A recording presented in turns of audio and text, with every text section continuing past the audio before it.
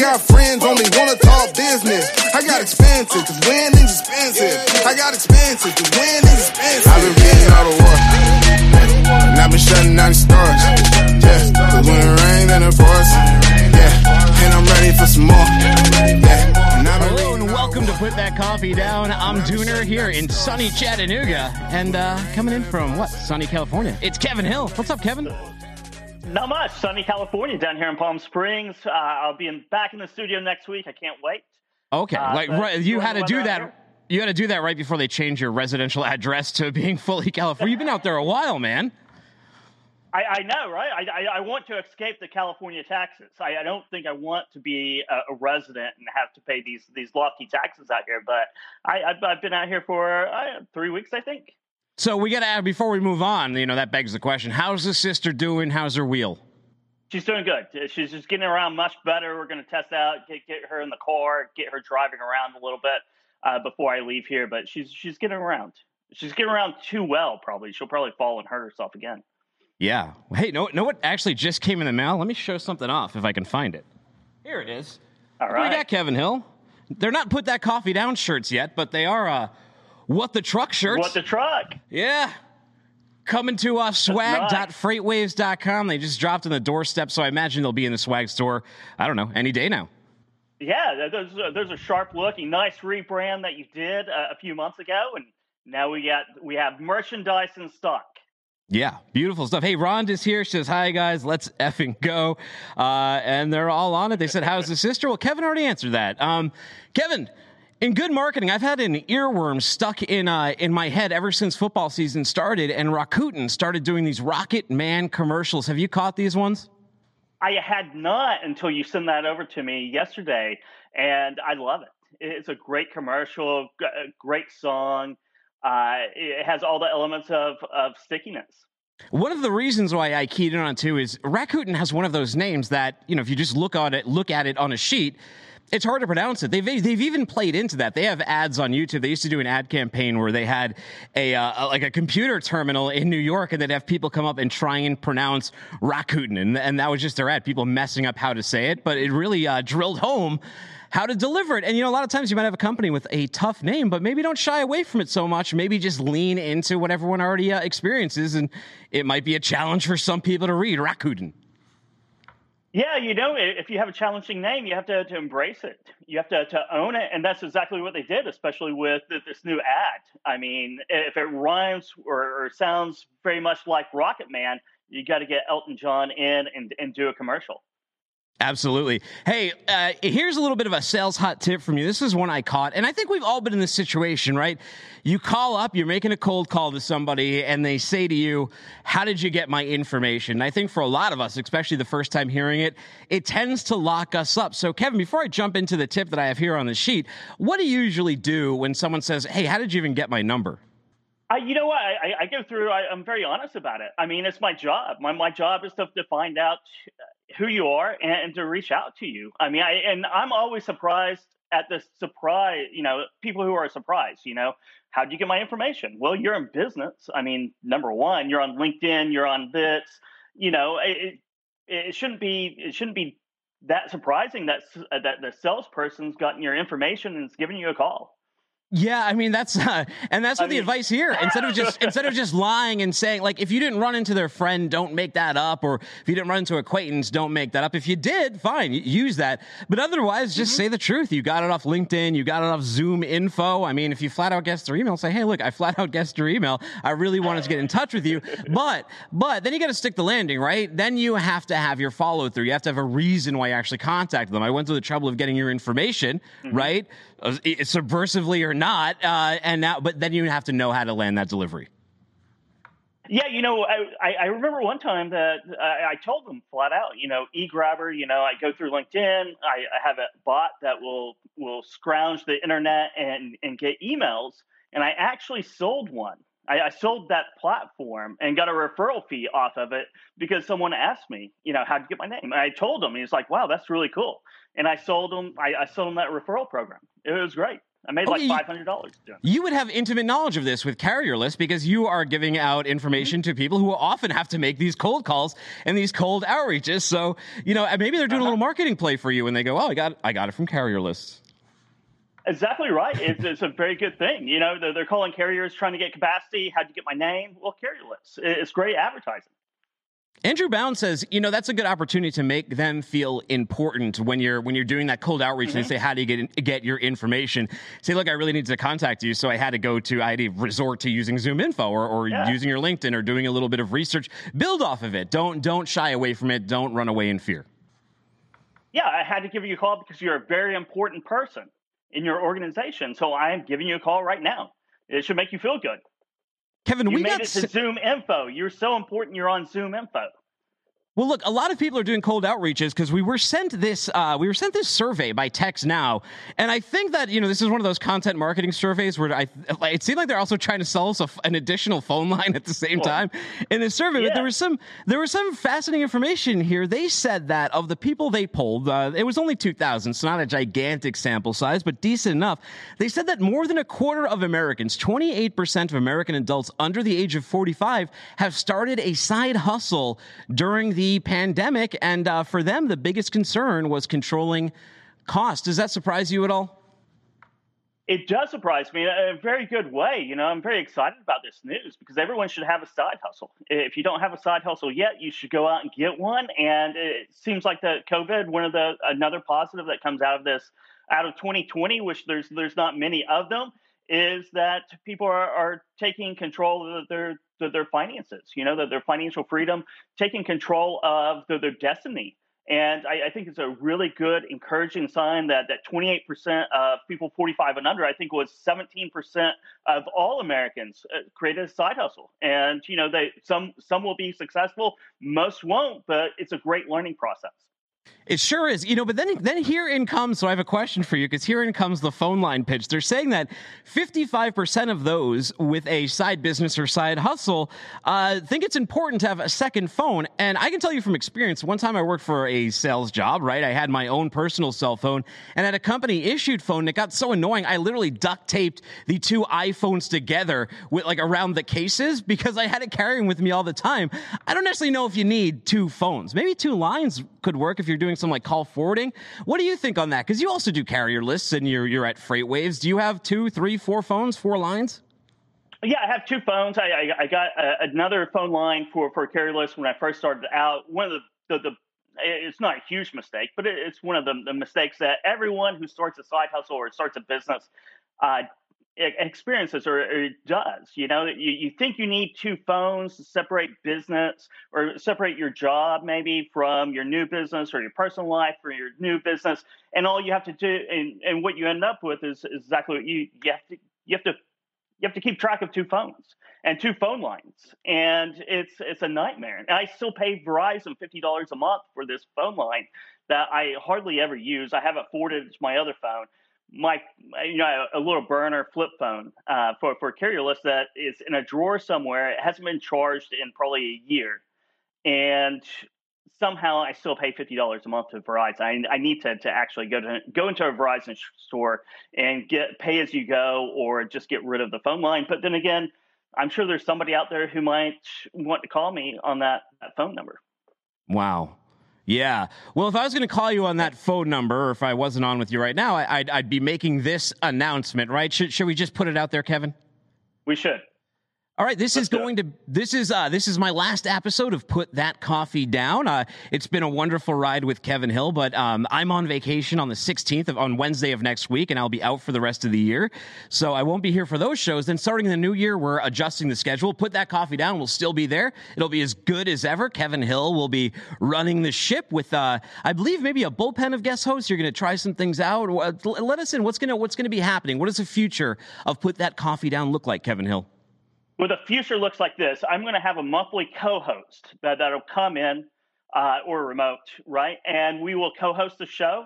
We'll have the same quality guests coming in each and every week. But yeah, I'll rotate that out, maybe a little bit of a bullpen, and we'll have guest co-hosts. And what exactly I'll be doing and why my bandwidth is kind of being taken away. Tune into the Christmas special, the What the Truck holiday special, a very What the Truck holiday special, December 14th at noon Eastern time. We'll have an announcement about the future of that show as well. And I'll let you a little insight on what I'll be doing next. But it's here with Freightwaves. Don't worry about that. I'm not going out the door. We're just expanding in slightly different directions. Yeah, we're adding in new shows, new episodes. So it'll be an exciting time in 2021 for all of us, for Put That Coffee Down, for What the Truck, for all the lineup of shows that we have here on Freightwaves TV. You know, what's funny, too, is we've sort of talked about the origin story of this show before, but for a show that was just kind of an offhanded comment when one of us was walking by the other's desk, this show's gone on for a long time, and it's done well, and it's going to continue to go on. But it's one of those things where, if you're not familiar with the story, we had just had a meeting about expanding more content, more podcasts, more TV shows for Freightwaves, and I at the time I was doing the Port Report, I saw Kevin, and I was like, I think that there's a real niche here for incisive freight sales podcasting. No one's really covered that. And, well, I don't liken myself to be a sales guru. There's certain aspects of sales that I thought I could bring some color and enhancement to, along with your skills, and we figured they would complement each other well. And I think they have. It's been a fun ride. It's one of those things like the idea came up, and 5 days later, we're already starting to do the show. So let's do a couple of reflections really quick. What episodes really stuck out to you? Well, on the episodes, I think the whole concept of this show is one of my proudest moments, that we got it off the ground so quickly, because it was just like a quick conversation. And then we had the format down, we had the title down, we had the graphics done, and you're posting it out on LinkedIn by that afternoon. And, in this way, you should do a lot of things in life, just run with it and see what happens. But on the episodes, I think the... what was it? We have it down here. The improv. That's yeah. it. That the improv was one of the most interesting ones we did, and it was one of the most surprising for me. And it really works hand in hand with sales really well. But cold calling, the objections, the early ones are great. So there's a lot of episodes that were just fun to do. I was going to say with the improv one, though, you weren't paying that much attention, because when I asked you earlier if you saw that Rakuten ad, you didn't give me a yes and. In fact, you said no. Oh, I did. I did, didn't I? I did. So I haven't learned my lessons on that. The Last Dance was another one. Yeah. I love The Last Dance, so the episode we did on that. Oh, yeah, lessons from The Last Dance. I mean, it was so, just even the excuse to, watch the show again was worth doing that. What's really stuck out to me, though, about doing this show is the community that we've been able to build. Sorry. The community that we've been able to build. And, that community has run off into other, Freightwaves and to other shows outside of Freightwaves, and it's built this sort of really big, cohesive ecosystem, right, of logistics professionals who, prior to a lot of the content this year, I think a lot of these shows came at the perfect time. People were in lockdown. They're spending more time on LinkedIn. Maybe they're starting side hustles. Maybe they were trying to do their own podcasting or their own social media messaging. And to bring a lot of those people together, especially at the start of all that, that is one of my proudest accomplishments in doing this show. Yeah, I agree with you 100%. We've done quite a bit about selling with video, using video to do sales. And in 2020, everyone being at home, remote, getting used to those Zoom calls. I hope that a lot of the videos that we see out on LinkedIn and Twitter from freight salespeople, hopefully we were some of that encouragement to go out and take those risks and take those steps and move forward.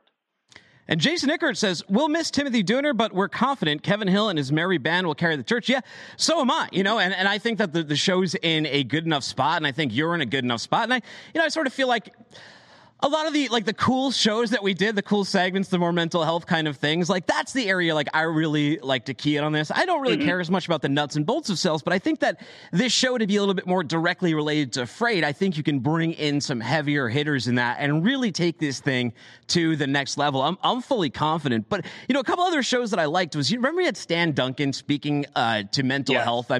This is a year where a lot of us were in isolation, not able to visit clients, not able to visit your coworkers, feeling like you're out out on an island, and being able to address some of that stuff, and working at a place like FreightWaves, where they're pretty hands off in our production. If we have a great idea for a topic, we can just run with it. And to be able to speak to the community in that way and create, I don't like using the term safe space, but a place for people to just share and be a little more comfortable and understand that it's okay to have those feelings of loss, loneliness, and fear, right? And depression are completely fine. Yeah, and that's one of the things I like about the show and like about what we did. It's not always nuts and bolts. It's about getting your mind right, because once you have your mind right, you can go out and you can learn and accomplish all these different other things. And I don't think neither of us are sales gurus. We don't have some system of sales. We're both, I think, student of sales. And I hopefully that comes through on the show too, is that it's a learning process for us. We learn on every show. And a lot of times our topics are because we want to learn more about it. We want to know about it. And we want to share that with the audience.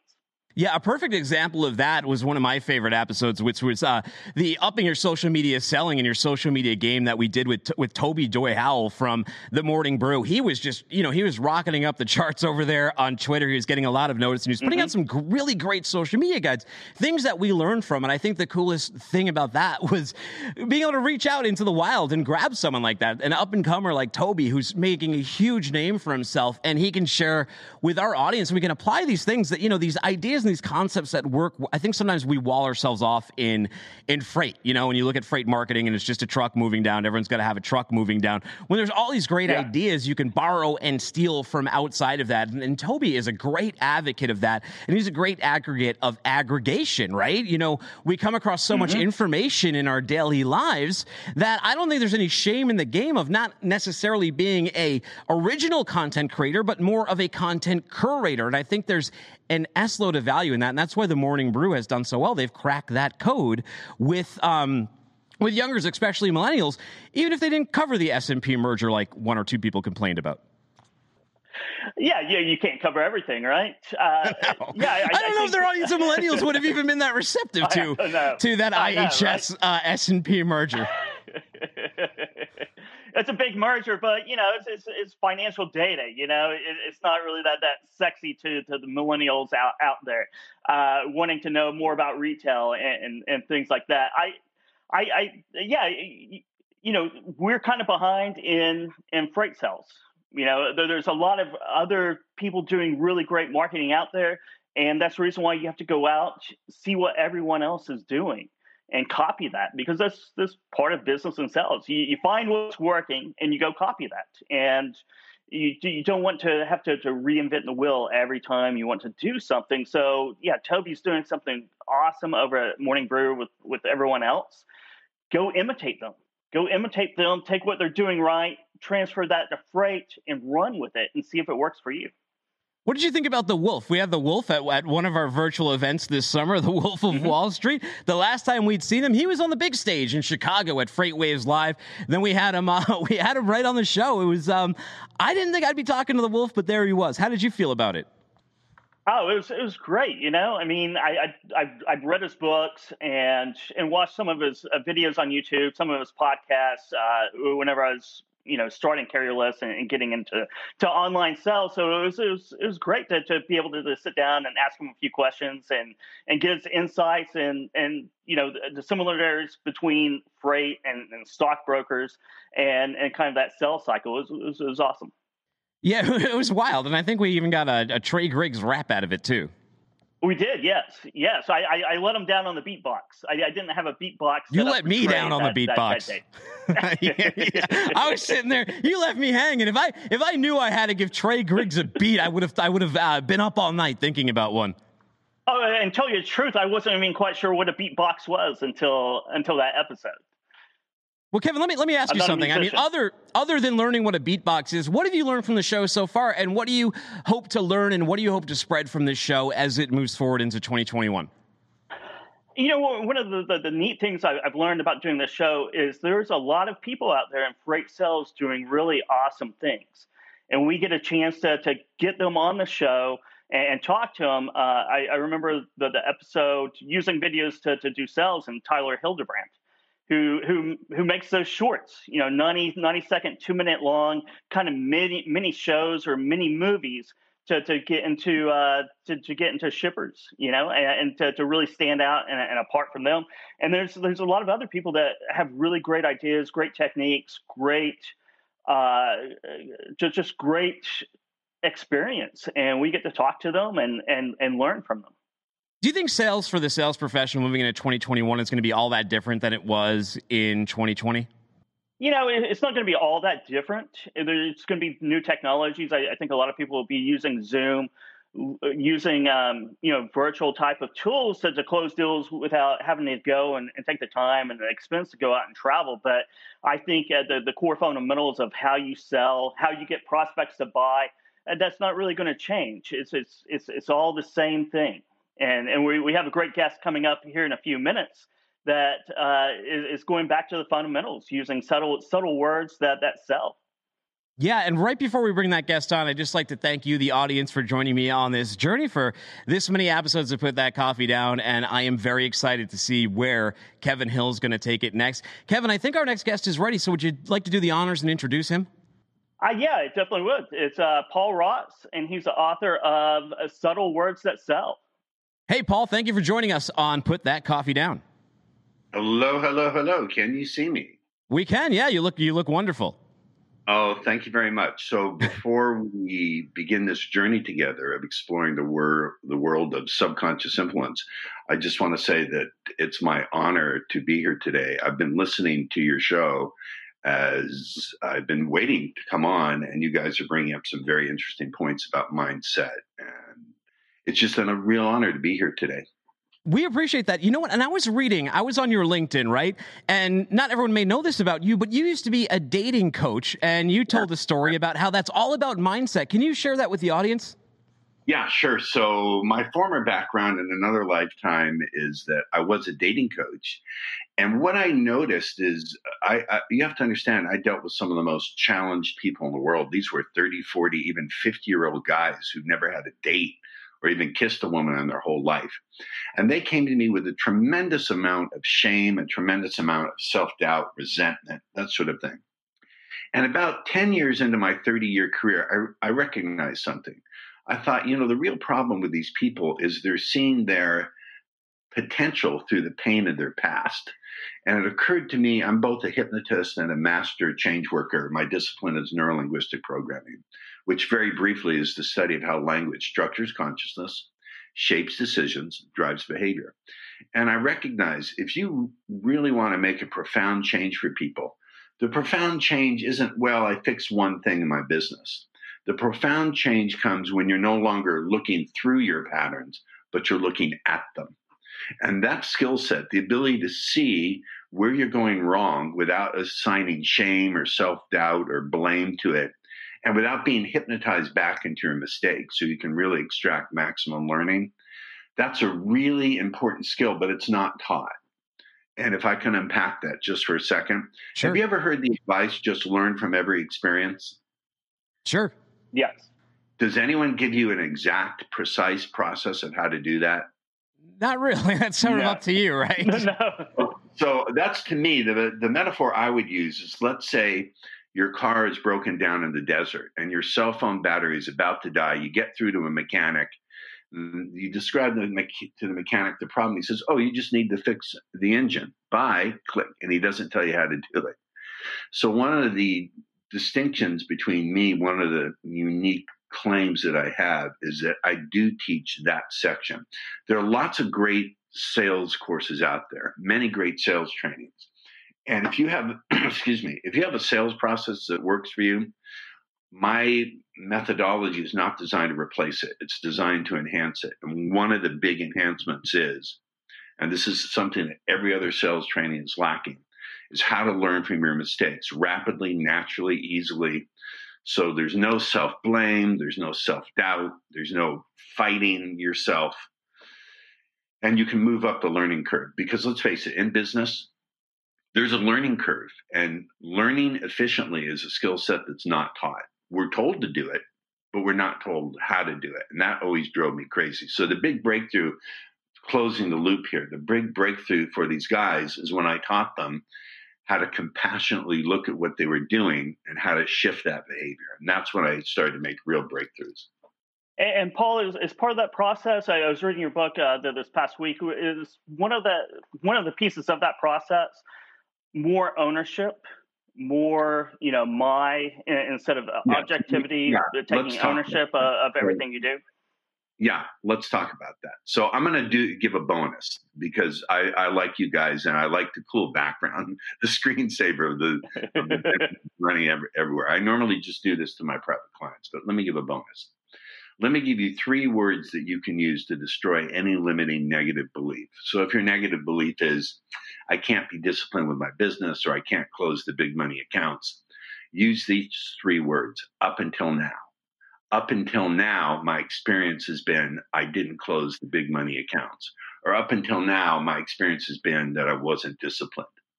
When you use those 3 words, up until now, you take the problem, you acknowledge to your unconscious mind that, yes, you had the problem, but you put it squarely in the past. And then the next little bit is you don't want to say, I want my discipline. You say, I claim my discipline. What's the difference between wanting and claiming? There's a big difference. Well, and with claiming you're taking, with wanting you're longing. Yes. By the way, I can no longer see you. I just see myself. Okay. You're still there. Trust me. Oh, that's fine. Yeah, you're here. All right. It's like I'm talking to myself, which is something I do fairly frequently anyway. So the difference is when you give your car to the valet, do they give you a want check? No, they give you a claim check. So claim implies ownership. So when you go to make your positive affirmations, don't say, I want, or even I am. Say, I claim my skill set for my ability to successfully reach and close my big money clients. My, mine, claim. These are what I call ownership words, what I call ownership language. Does that make sense? Absolutely. Yes. So how do you apply that? How do you apply that in sales? Where do reps go wrong when trying to apply this language to themselves, that impassiveness of wanting? I think too often when we set goals, again, we distance ourselves from the goal. When we say, I want to make $100 million this year in sales, or I'm going to be a fantastic salesperson, those words distance ourselves from the reality of the goal. No, you don't say, I want success or I'm going to be successful. You say, I claim my success. Now, if you really want to make it powerful, I joyfully claim my success. I joyfully claim my success for my financial freedom. I joyfully claim my success for my wonderful financial freedom. When you add in the ownership language, my, mine, claim, and you add in adverbs, joyfully, powerfully, naturally, easily, it makes it even more powerful. Does that make sense?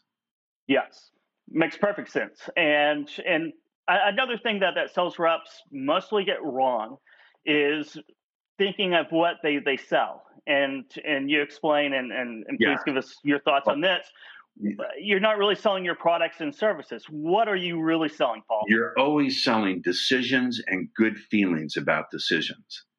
See, your product and service, unless you've created artificial gravity or fusion at room temperatures or wireless transmission of power, essentially what you're selling is a commodity. You may have some unique ways you deliver it or some unique aspects, but essentially you're selling a commodity. When you sell a commodity, you're competing on price or terms of delivery, and that is a race to the bottom.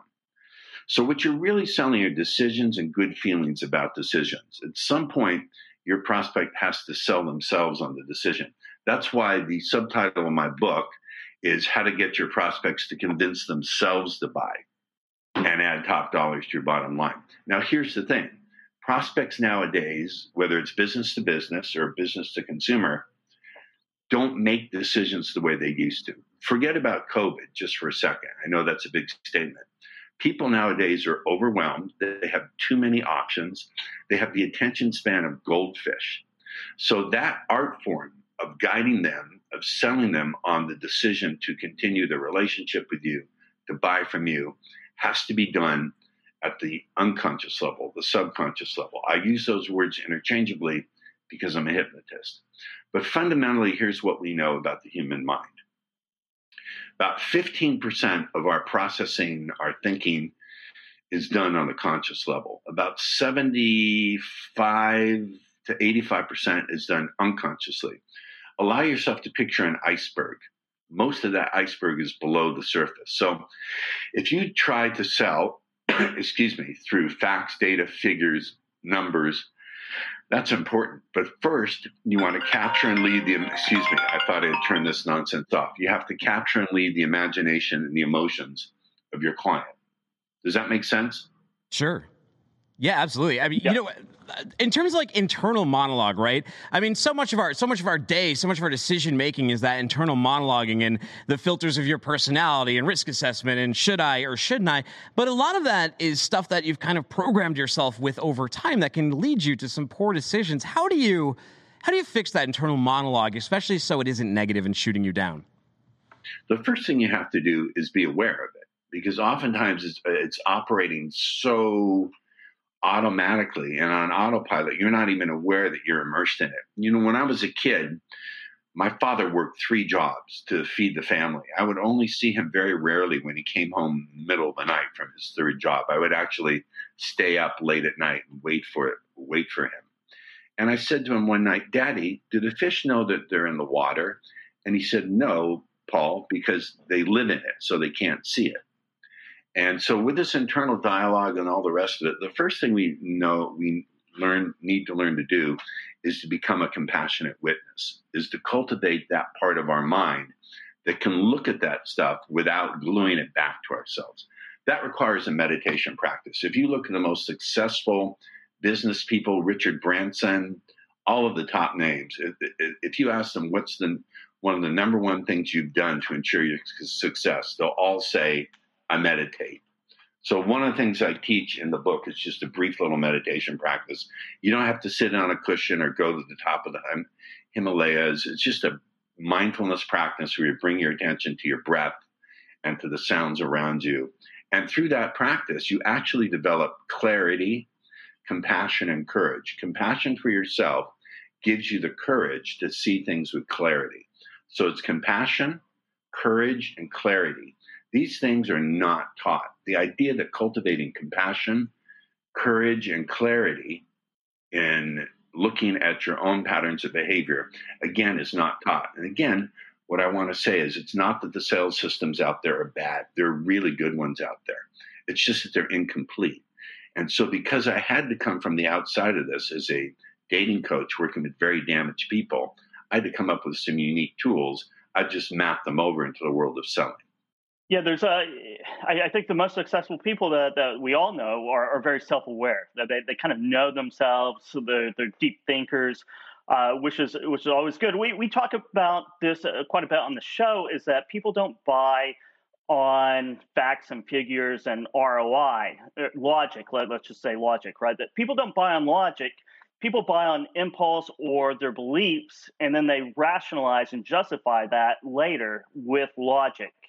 Is that something that you see? I think that's correct. It's not wrong. It's incomplete. I think in any kind of sale, if you want to be really good and really effective, you have to know when to give the facts, data, figures, logic, and then when to capture and lead the imagination and the emotions. A good sale has both. It has the emotional element and the storytelling, and it has the facts, data, and figures. The problem that most salespeople encounter, the skills deficit, is they're really good at the facts, figures, and data. They're not so good at the storytelling, and they're not so good at as exciting the imagination, the emotions, and the unconscious mind of the person who they're influencing. Or they do one, it's sort of like a recipe. Imagine you're baking a chocolate cake. For a good recipe, you need to have the right ingredients, you need to have the right proportion of ingredients, and you have to use them at the proper time.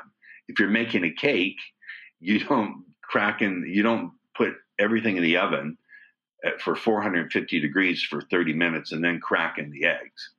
So you have to have the right recipe, the right ingredients, the right proportions in the right order. Yeah, we started this show talking about those Rakuten ads, right? They're using Rocket Man. It doesn't say what Rakuten does, right? Nor do insurance ads, but it gives you like a positive feeling. Now you say the name Rakuten, you're like, oh yeah, I like that. It warms up the lead. We are so emotionally driven, much more than we think about. But when it comes to, especially in our side of the industry, freight marketing, it's feature, stuff that does not excite emotions at all. How do salespeople better excite the emotions, especially on cold calls and when they're dealing with cold leads, when they just don't have that much to go off of? Well, let's hold on. Let's watch our language. That metaphor of a cold call is really going to F you up. Instead of thinking of it as a cold call, I know this may sound like semantics, but semantics are powerful.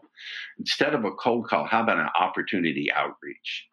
When you do a cold call, what does it imply? It implies that the other person is going to be cold or unreceptive or even nasty to you. And it implies that, excuse me, it's sort of like you're begging for change, like they have something that you have to get.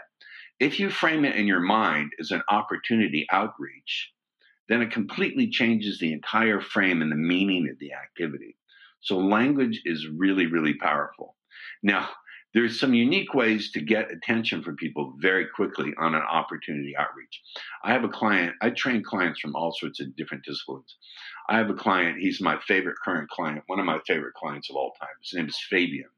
He is a mortgage loan officer for a big company that I won't mention, but it's the second largest company in the United States when it comes to doing mortgage loans. And we came up with this one, and it's what's known as a pattern interrupt. Usually when you do a quote cold call in the mortgage industry, you say, hi, this is Fabian. I'm from blank company. I'm just reaching out today to tell you here are the rates for blah, blah, blah, blah, blah. And we came up with a pattern interrupt, and it goes ring, ring. They answer the phone. The guy says, hey, it's Fabian. I'm just wondering if you've given up on getting the best possible rate for your mortgage, which is a complete pattern interrupt. They're not expecting that at all. So we want to use a principle in hypnosis called the pattern interrupt. With the pattern interrupt, we take someone's expected response. We take their expected communication and we break it and we do something different. And when you interrupt someone's pattern, you see people are pattern-making machines. People respond with predictable patterns of thought, behavior, and feeling. If you know how to interrupt that, you create a window, a temporary window of suggestibility. So we came up with a pattern interrupt, and that really improved his ability to, quote, cold call and close his cold calls. Well, let's talk a little bit more about pattern interrupt and on further down in the sales cycle. We were talking about, the logic, the features, and then the imagination. How to. I think another point of this is how do you position yourself in sales as the value giver, and dominate that position with pattern interrupts and belief systems. Here's an example I give for real estate brokers. And again, I'm a generalist. I train people from all sorts of industries. So in real estate, typically when you're going to get the listing for a house, someone will say, well, why should I list with you? Now, their expectation is you're going to respond by saying, well, here's my experience. Here's the marketing plan. I've sold these many homes. And I teach my clients to say something like, well, Mr. Smith, I wouldn't want you to find yourself doing that any faster than you recognize that's a good decision that you can make. Now, that's a complete little bit of odd hypnotic language. It essentially says that you're going to find your own reasons to do it. So again, we interrupt the pattern by giving a response that's not expected, that is completely different from what the other person is expecting us to do. And pattern interrupts are actually most useful when it comes to destroying objections. This is what I really love to teach. This is my favorite part of doing all of this. For example, let's say someone gives the objection, I need more time to think it over. Everyone has heard that. Have you guys heard this objection in doing sales? Sure. Thinking it over all the time. Okay, I'm going to give you, here's another bonus. This is a $50,000 bonus I'm going to give you. Here's my response. So play along with me. Give me that objection. I need more time to think it over. Just give me that word for word. Not right now. I need more time to think it over. I understand. Can I ask you a question? Have you ever taken a long time to make a decision and it still turned out to be the wrong thing to do? Maybe it's not about time, but about the clarity you need to recognize you really can move forward today. So keeping that in mind, what do we need to clear up so you can recognize it is time to move ahead? Mm-hmm. You see how that takes the objection. It gives them what I call objection amnesia. It just wipes it off the table. And usually I need more time. It's not true. It's the prospect or client doesn't want to admit that they're confused, or they don't want to admit that they have fear around it, because that's embarrassing. No one wants to say, I don't understand, because they don't want to look stupid. So this is a way of letting them save face, but eliminating the objection completely. It's very, very clever. Now, I have a question for you, and you got me curious now, because if people are not familiar with hypnosis, they may have sort of this hokey, you're getting sleepy as you move a medallion back and forth. How exactly does this hypnosis work, though? What does real hypnosis look like? Oh, boy. Now, this I can go on forever. I've been doing this for going on 33 years, if you can believe that. First of all, this whole thing of looking the watch and you're going to sleep, that's the old model of hypnosis. Around 1930, 1940, a man came along by the name of Dr. Milton Erickson. And Erickson, in my view, was to hypnosis what Mozart was to music, or what more appropriately of Einstein was to physics. He completely made hypnosis about conversational hypnosis. He knew how to use what seemed like an ordinary, innocent conversation to drop in commands and suggestions. He knew how to tell stories and use metaphors. So the person would go into trance without even going to sleep. They would keep their eyes wide open, and he would just be communicating to their unconscious mind. So hypnosis is a state of focus, a state of suggestibility, and a state of having new abilities to make new neural connections, so you can find yourself engaging in patterns and behaviors and beliefs that you never knew you could. To use a metaphor, hypnotic selling is not about getting your ideas into your prospect's mind. It's about expanding their mind to include your ideas. So for those of you who are concerned about manipulation, that would be the case if it was just about getting your ideas in the other person's mind. But expanding their mind to include your ideas and the possibilities you're presenting to them is actually a heroic thing to do, because here's the thing. Don't assume that people know what's best for them. People are stuck in what they're used to.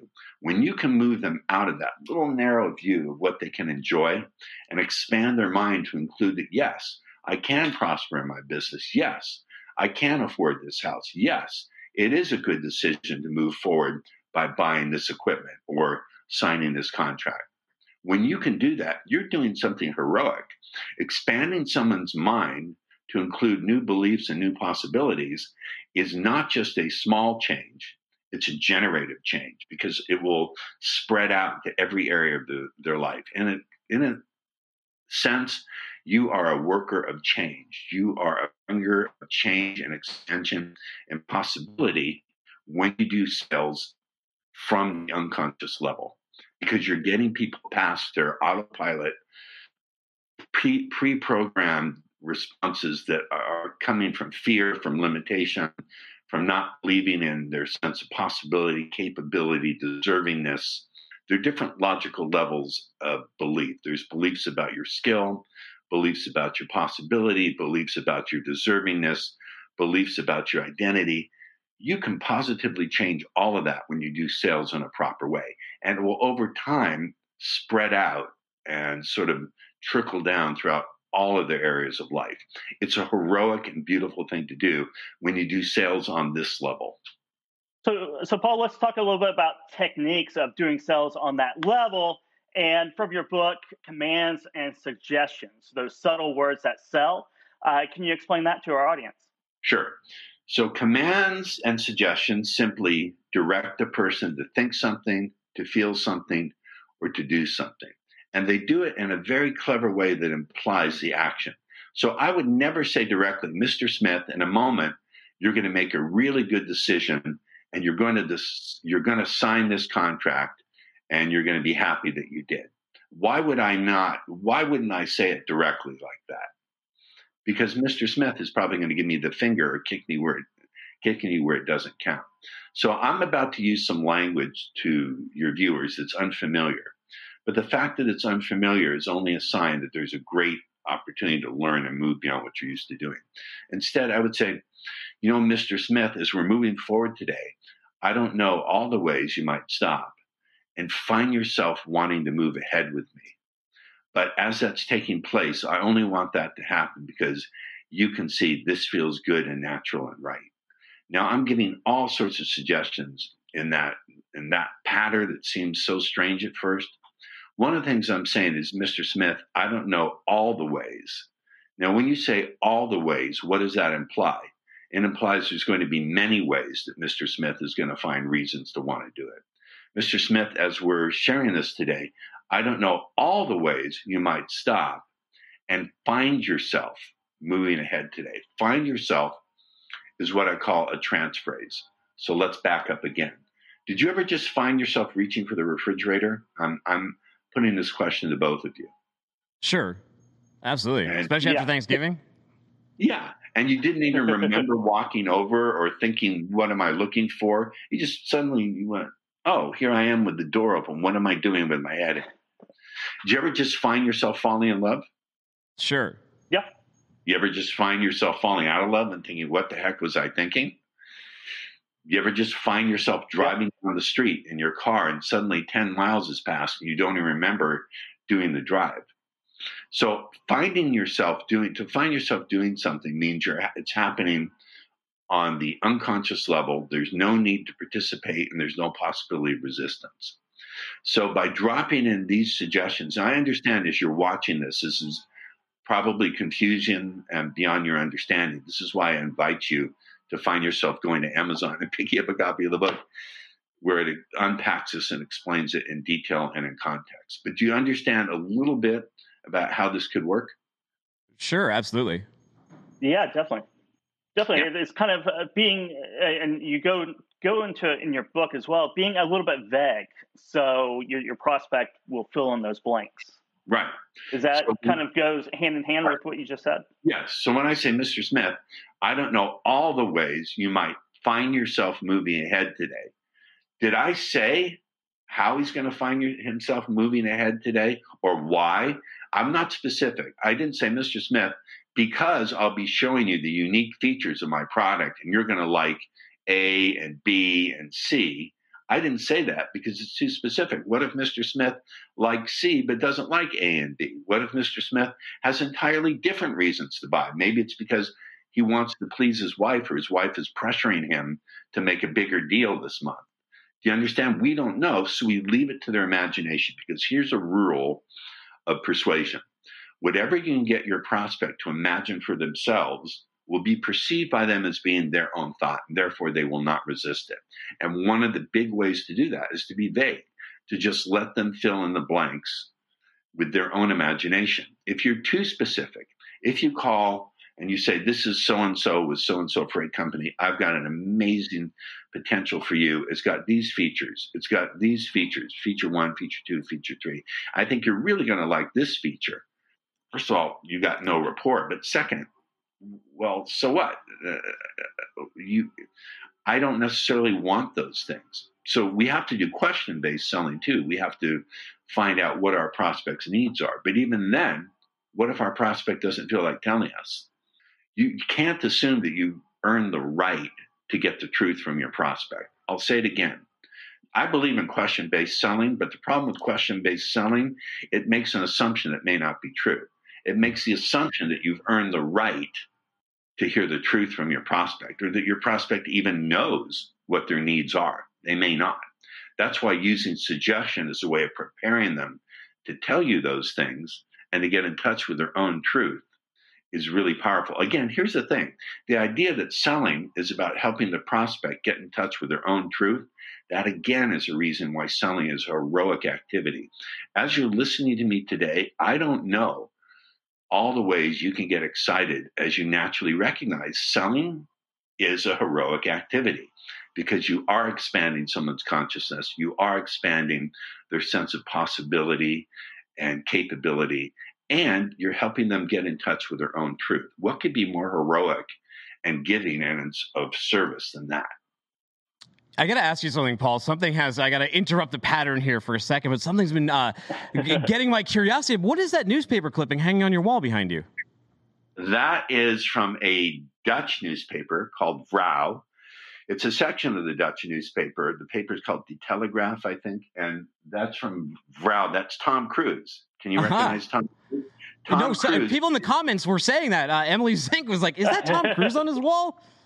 Tom Cruise played a very exaggerated version of my dating coach persona in the movie Magnolia.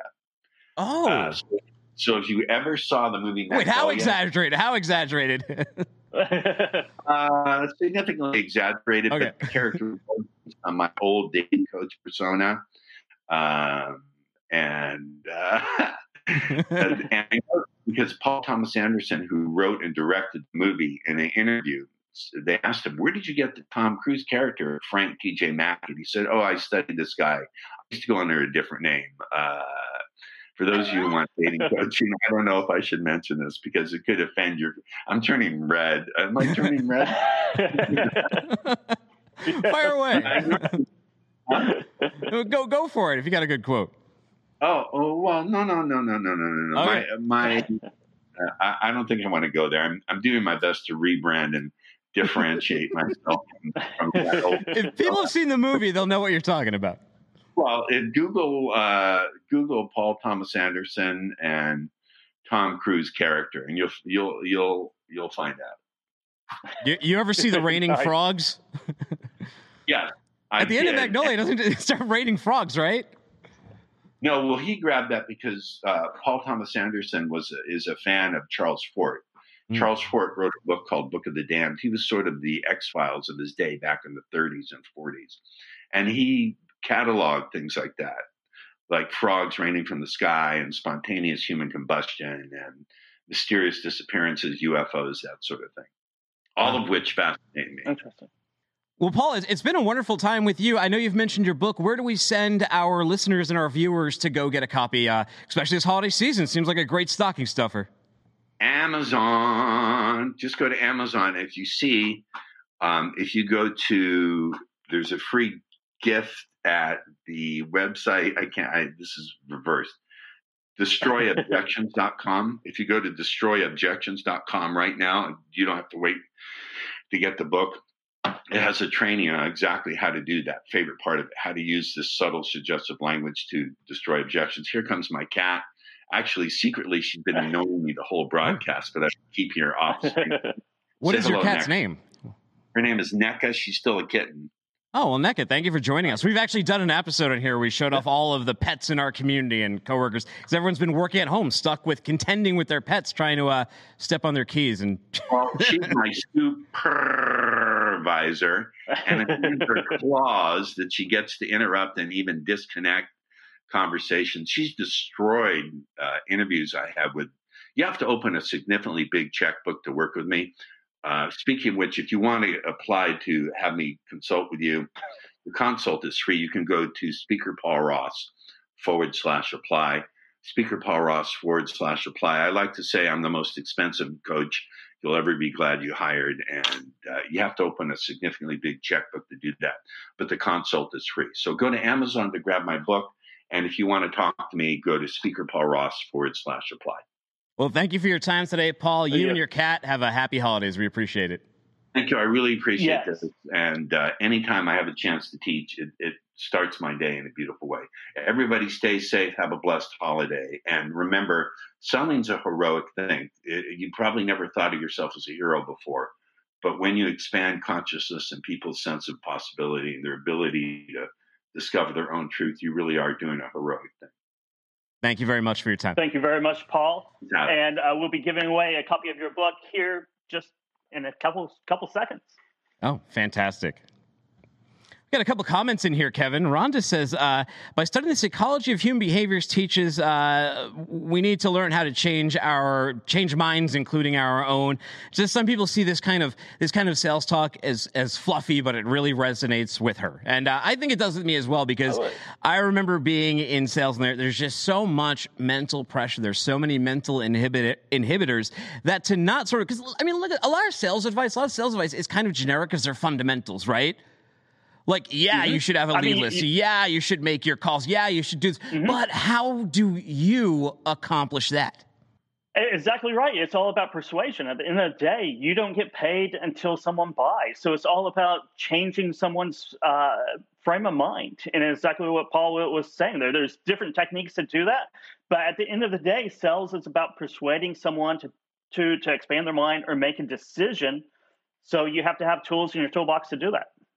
Chris Seeds, he says, what not to miss with Chris? No one cares about features and benefits. Pattern interruption allows for you to differentiate. Pattern interrupts also allows for industry-specific questionings when exploring a niche market. You know, just one aside, though, on our guest. I may take sales advice, but I wouldn't take baking advice from him. He said to bake a cake at $450. I'll tell you what, that's not going to make a very good cake, Kevin Hill.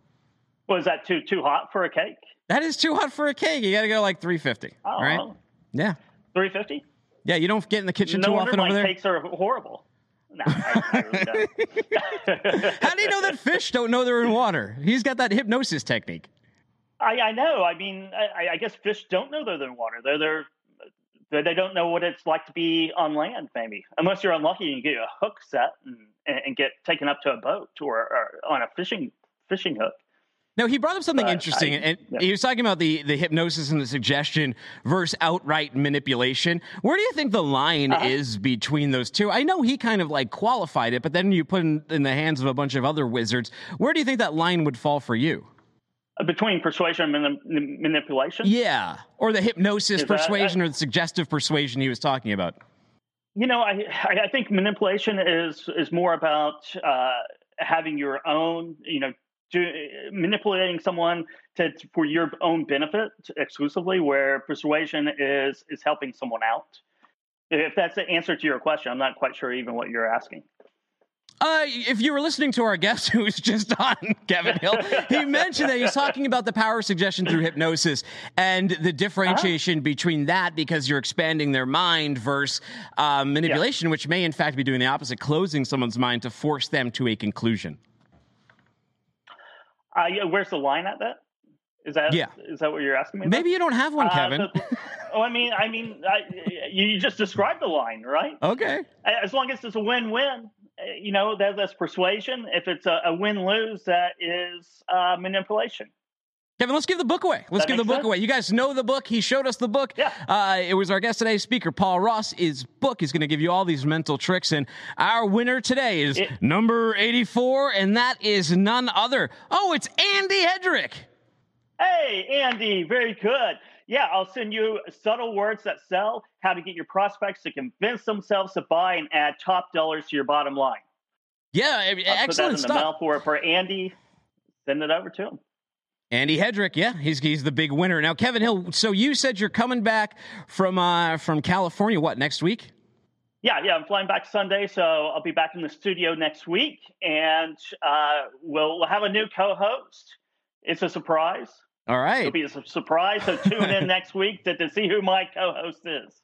Check it out, and be sure not to miss, don't miss What the Truck this Friday at noon, and Monday it's usual time, but this coming Monday is a very What the Truck holiday special. Kevin Hill, you hang out after the show because you have to record a very special holiday message from that. It's going to be a What the Truck like none other, like you've never experienced before. We are going to pour cheer all over the floor. We're going to freeze it down, and you're going to ice skate all around What the Truck ice skating rink. You can find this show on podcast players everywhere. Just look up Put That Coffee Down. You can watch our ugly mugs on the Freightways TV app. You can watch on your Roku, your Amazon, your Apple TV, all that stuff. You can connect with myself at Timothy Dooner. That is DOONER on the Twitter, or on LinkedIn. You can find Kevin Hill CL on Twitter. Connect with them there as well. Kevin, send us out, man. What's up for the rest of your day? A little golf? Maybe a little golf a little bit later. I'm going to record another Put That Coffee Down audio-only podcast later today. So don't drop on Friday. I got friends only want to talk business. I got expensive because winning's expensive. I got expensive because winning's expensive. the stars. Yeah, 'cause when it rains, then it pours. Yeah, and I'm ready for some more. Yeah.